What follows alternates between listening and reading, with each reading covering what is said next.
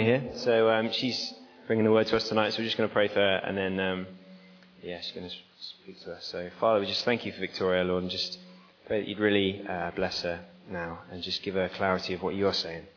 And, Lord, I pray that you would just prepare our hearts as well for the word you're about to bring. In Jesus' name, amen. Thank you very much.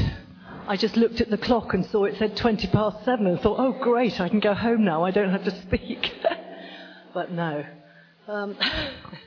I just really love the sense we have of growing family here now. And it's just wonderful. And to be able to be looking into the one another so that we learn how to love one another better and be a place that welcomes people, whether they're in a good place or a difficult place. So it's great to be part of it. And last week, Imogen was talking about, from Romans 12, about honouring one another and humility. And I just loved what you said about thinking of others more and thinking of yourself less, and how we can honour one another in our differences and things. It's just great. So I want to carry on tonight in that sort of like vein of honouring one another and with humility and in the context of love. So she was talking from Romans 12, and at the end of Romans 13, Paul says, the whole law is summed up in this one rule: love your neighbour as your friend, as yourself. Love does no harm to its neighbour. Therefore, love is the fulfilment of the law.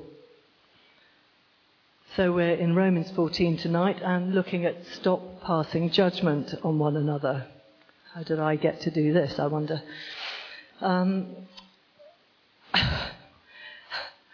So as I say that, stop passing judgment on one another, I wonder what your internal reaction is. Stop passing judgment on one another. You might think, oh, I'm fine, I don't pass judgment, I don't need to be here, I'll just go home.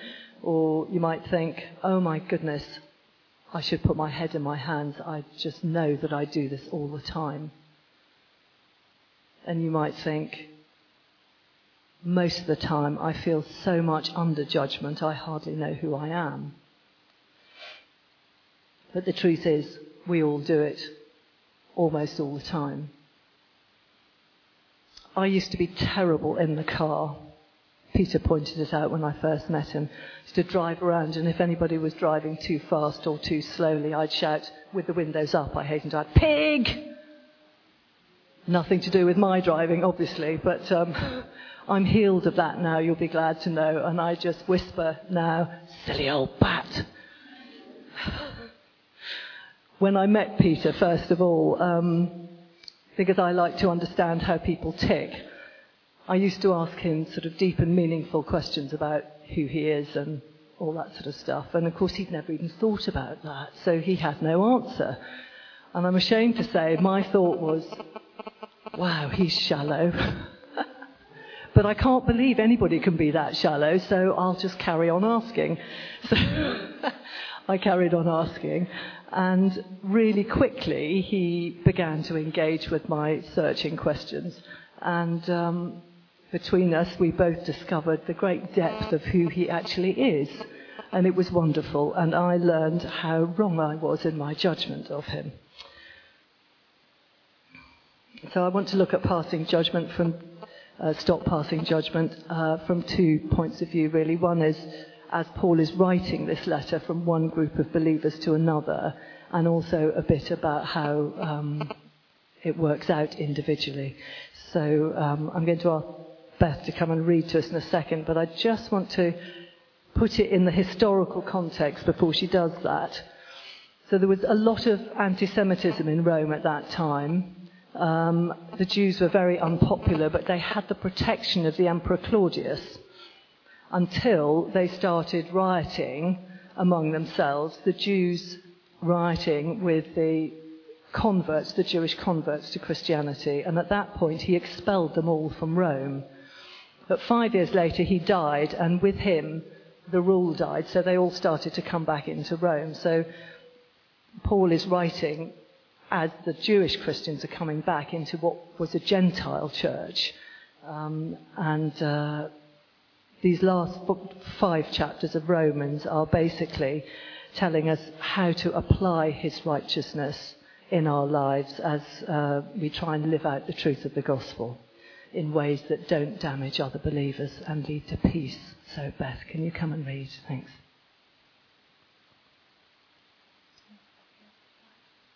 So the reading's from Romans chapter 14, and it's verses 1 to 13. Welcome with open arms, fellow believers who don't see things the way you do. And don't jump all over them every time they do or say something you don't agree with, even when it seems that they are strong on opinions but weak in the faith department. Remember, they have their own history to deal with. Treat them gently. For instance, a person who has been around for a while might well be convinced that he can eat anything on the table, while another with a different background might assume that he should only be a vegetarian and eat accordingly. But since both are guests at Christ's table, wouldn't it be terribly rude if they fell to criticizing what each other ate or didn't eat? God, after all, invited them both to the table. Do you have any business crossing people off the list or interfering with God's welcome? If there are corrections to be made or manners to be learned, God can handle that without your help. Or, say, one person thinks that some days should be set aside as holy and another thinks that that day is pretty much like any other. There are good reasons either way, so each person is free to follow the convictions of conscience. What's important in all this is that you keep a holy day, keep it for God's sake. If you eat meat, eat it to the glory of God, and thank God for prime rib. If you're a vegetarian, eat vegetables to the glory of God, and thank God for broccoli. I meant that, I'm a nutritionist. None of us are permitted to insist on our own way in these matters.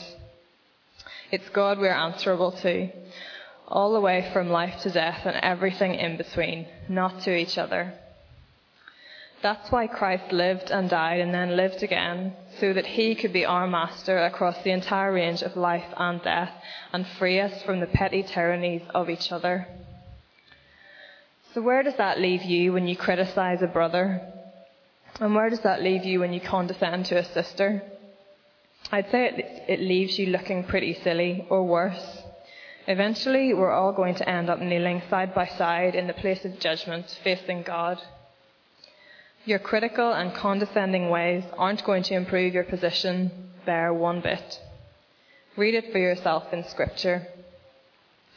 As I live and breathe, God says, every knee will bow before me. Every tongue will tell the honest truth, that I and only I am God. So tend to your knitting. And the NIV version here says, stop passing judgment on one another. You've got your hands full just taking care of your own life before God. Forget about deciding what's right for each other.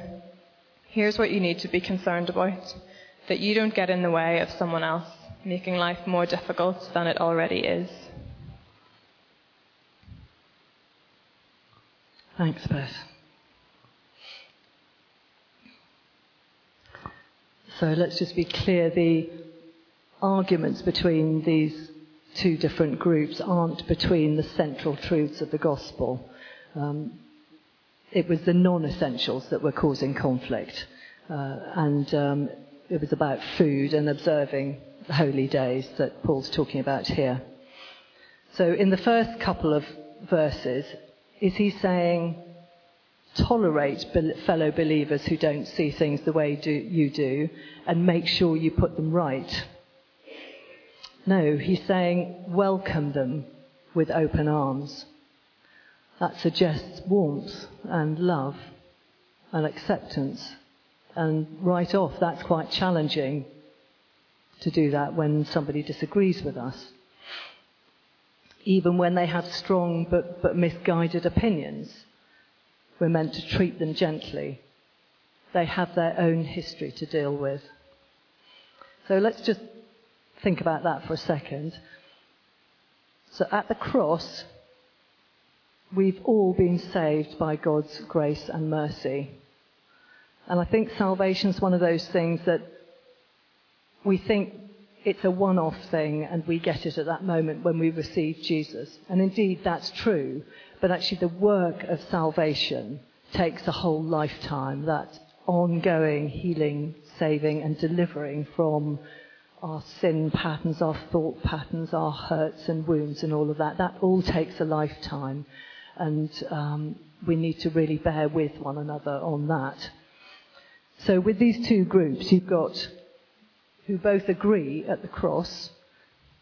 You've got the pagan Christians, the Gentile Christians over here, and I don't know very much. I know a lot of you will probably know a lot more about them than I do, but basically I think the paganism wasn't a particularly spiritual thing. They worshipped many gods, and I think the point was to appease the gods so that you won favour, and much of that was about sacrificing meat to idols.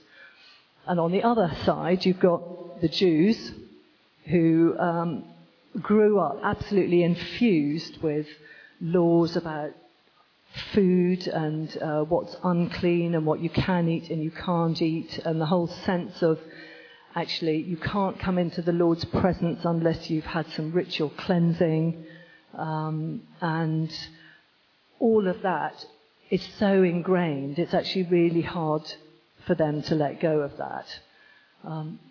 So here they are coming together and trying to work out how they can be church together and live the truths of the gospel together.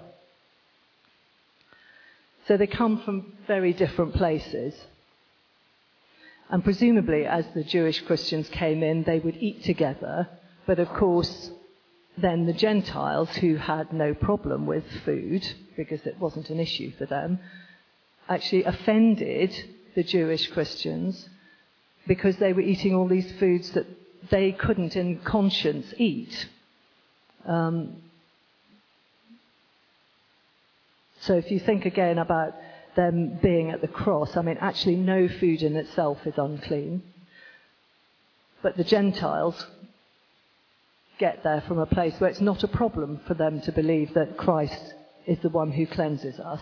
But the Jews have got the Jewish Christians have got these very sort of deep beliefs that's much more difficult for them to shake off and work through. So in this particular instance, I think Paul is referring to the Gentiles as the more mature in faith, because they're the ones that know that there's not an issue with food.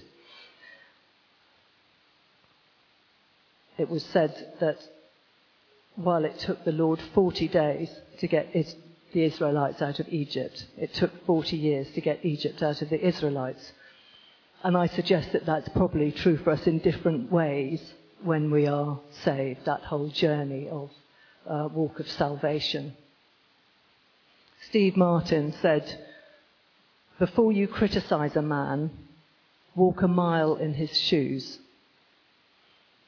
That way, when you do criticize him, you'll be a mile away and you'll have his shoes." But whatever we do is matters of conscience.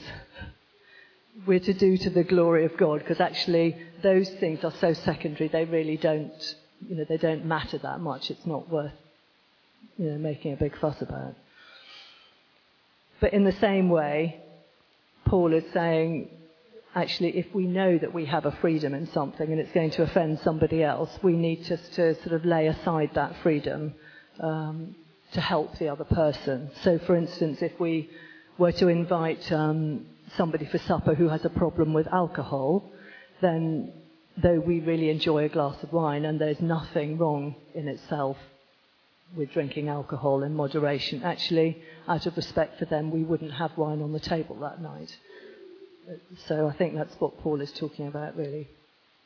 So we need to hold our freedom carefully so that we don't accidentally use it as a weapon or damage others who are less mature in the faith. And we need to understand it will take people varying amounts of time to work things out. But for too long, I think, people outside the church have looked in and seen us as bodies of believers arguing and tearing one another to bits and criticising and judging one another. And Jesus says in John 13:35, "By this everyone will know you are my disciples, that you love one another." So why on earth would people outside want to know Jesus when that's how his family behave? Now, we share this space here with the Orthodox Church, and the Lutherans periodically go up to St. Thomas's, and we've got Whitcomb Baptist down the road and Union Chapel up the hill. And there will be numerous differences between us all. But actually, what unites us is so much greater than what divides us. And I think we can, if we choose to look at what we have that's similar or the same, it's really interesting to understand about the differences between us, because we get much more of a picture of the glory of God as we see what other people bring to the table. What we see is only a part of who God is. So we need to be actually looking out and bearing with people when they're doing things that we don't agree with, just as they have to bear with us. So let's just think for a moment about passing judgment and what it means. I've got a catchy little definition, which is criticize or condemn someone from a position of assumed moral superiority. Ouch. Now, identifying what someone has or hasn't done is observation. But jumping to conclusions about why they might have done it or ascribing motives to them moves it into judgment. And Brennan Manning, who's a fantastic author, I really recommend his books, but he said in The Wisdom of Tenderness, "None of us has ever seen a motive. Therefore, we don't know, and we can't do anything more than suspect what inspires the action of another. For this good and valid reason, we're told not to judge." So when we do pass judgment, we're assuming a position of moral responsibility. A dangerous place to be, I find. Speck of sawdust and plank come to mind. But it is really hard, isn't it? Because we live in a really judgmental culture. We live constantly with comparison, competition, unrealistic expectations, blame culture, all of that. People are digging the dirt on other people. And actually, sometimes it's a relief when people find someone else has made a mistake that takes the focus off us. But I think we all have a real deep fear of not being good enough, which is absolutely fueled by the culture that we live in. We fear being found wanting the more we get to know people, and actually the further we let them in. And I'm sure there are times when we've all felt unjustly judged and criticised and crippled by it. But through feeling judged, we in turn judge others. It momentarily helps us to feel better about ourselves, but only momentarily. I know what it was like to be judged. My father was one. I hasten to add I love him very much. But I often felt judged, and as children we were afraid that we'd get double time with no time off for good behaviour. So I know what that feels like. But until we invite Jesus to come and be Lord of our lives, then either we are enthroned as Lord and Judge in our lives, or we allow others to be that, to judge who we are and how we live. And either way, that's shifting sand. So when we give our lives to Jesus, we give up the right to being judged, and we give that to God. So having done that, when we then pass judgment on others, we've usurped him and resumed our position on the throne. Dietrich Bonhoeffer said, "By judging others, we blind ourselves to our own evil and to the grace which others are just as entitled to as we are. And when we make a judgment, whether it's good or bad, something happens in our mind. We only notice what validates that judgment that we've made. Simon and Garfunkel had it right. A man hears what he wants to hear and disregards the rest. So we tend to experience people according to our judgments. And I remember struggling for quite a long period with somebody and going to see a wise friend who said, there is always one other fact about which you know nothing, and if you did know it, it would wholly change your perception. Someone else who I've never heard of, but I love this, said, judge tenderly if you must. There is usually a side you have not heard, a story you know nothing about, and a battle waged that you are not having to fight. The judgment is not an action fueled by love, but it is a sign that something in our heart needs to be changed. We have a hard or a sick heart, and it needs healing. Luke 6, verse 45 says, out of the overflow of the heart, the mouth speaks. Brennan Manning again. The tragedy is that our attention centres on what people are not, rather than on what they are and who they might become. And we mustn't forget that there is no condemnation for those in Christ Jesus. So where does that leave us when we criticise a brother or condescend to a sister? Well, looking pretty silly, Paul says. We're all going to have to give an account to God of how we've lived and loved, what we've done with what he's invested in us. And it's just not going to cut it if when we come before him we say, but look what Amanda did, or look what B said, or whatever, because we're going to have to give our own account. So Paul says, tend to your own knitting. I love that picture. I'm absolutely rubbish at knitting. So if I were knitting a scarf or a blanket square, and I was watching you, scrutinising what you were doing, I would be dropping stitches all over the place. And my blanket square or my scarf would be more whole than scarf. Certainly wouldn't keep anyone warm, and it wouldn't do the job it was meant to do either. So rather than passing judgment, what are we going to do instead that will offer the Lord's grace and mercy to others? Let's look to our own knitting and run our own race. And do we really think that we can stop passing judgment in our own strength? We need the power of God through the Holy Spirit to give us grace not to pass judgment. So let's clamber down off our thrones and come back to the cross. Let's remember the grace and mercy we've each received.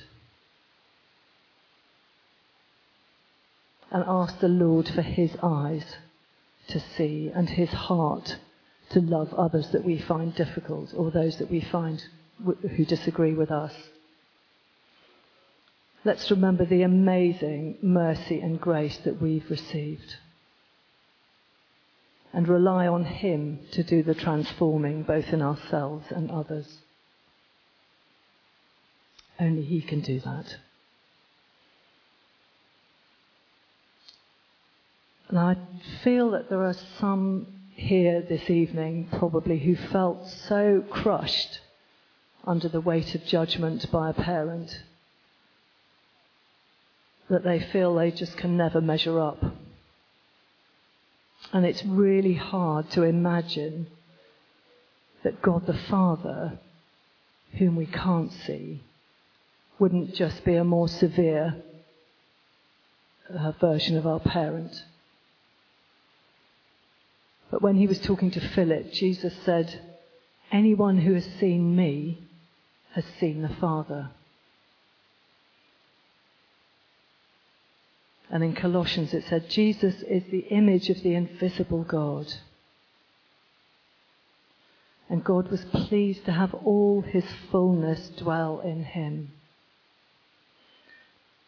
So we can see who the Father is as we look at Jesus.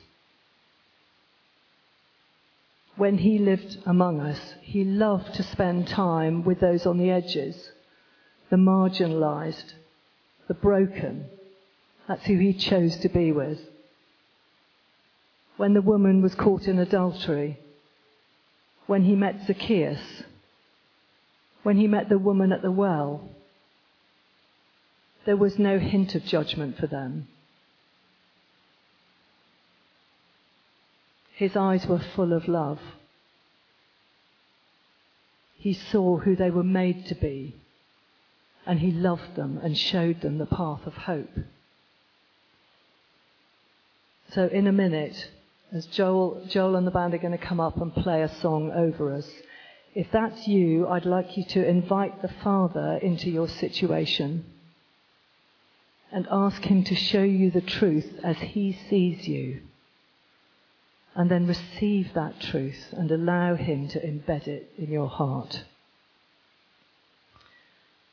And the other people I felt the Lord might want to touch this evening, particularly, are those who actually know that they are holding judgments against people and a hardness has grown up in your heart. So if you're in that place of judgment about an individual or a group of people, ask him in to show you what the truth is about them. Lord, I pray for all of us that you would soften our hearts where we're standing either in judgment over ourselves or others. Pray that you'd encounter us in that place of hardness or hurt.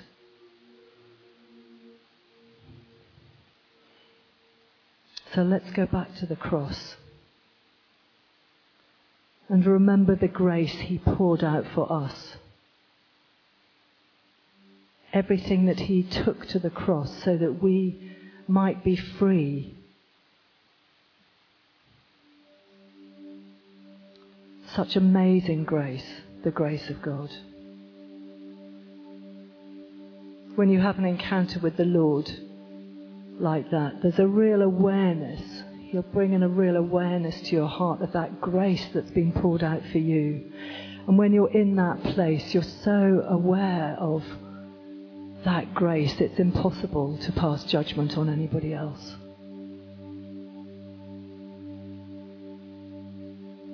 And when we're passing judgment, it's a sign that we're not feeling connected with that grace. But that grace is available for you tonight. He's here. And he wants to touch you, to heal you. And he'll be gentle with you as he wants you to be gentle with others.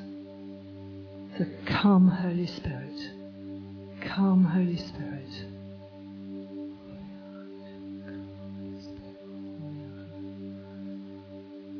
Minister to your children, I pray. Jesus, come, Holy Spirit.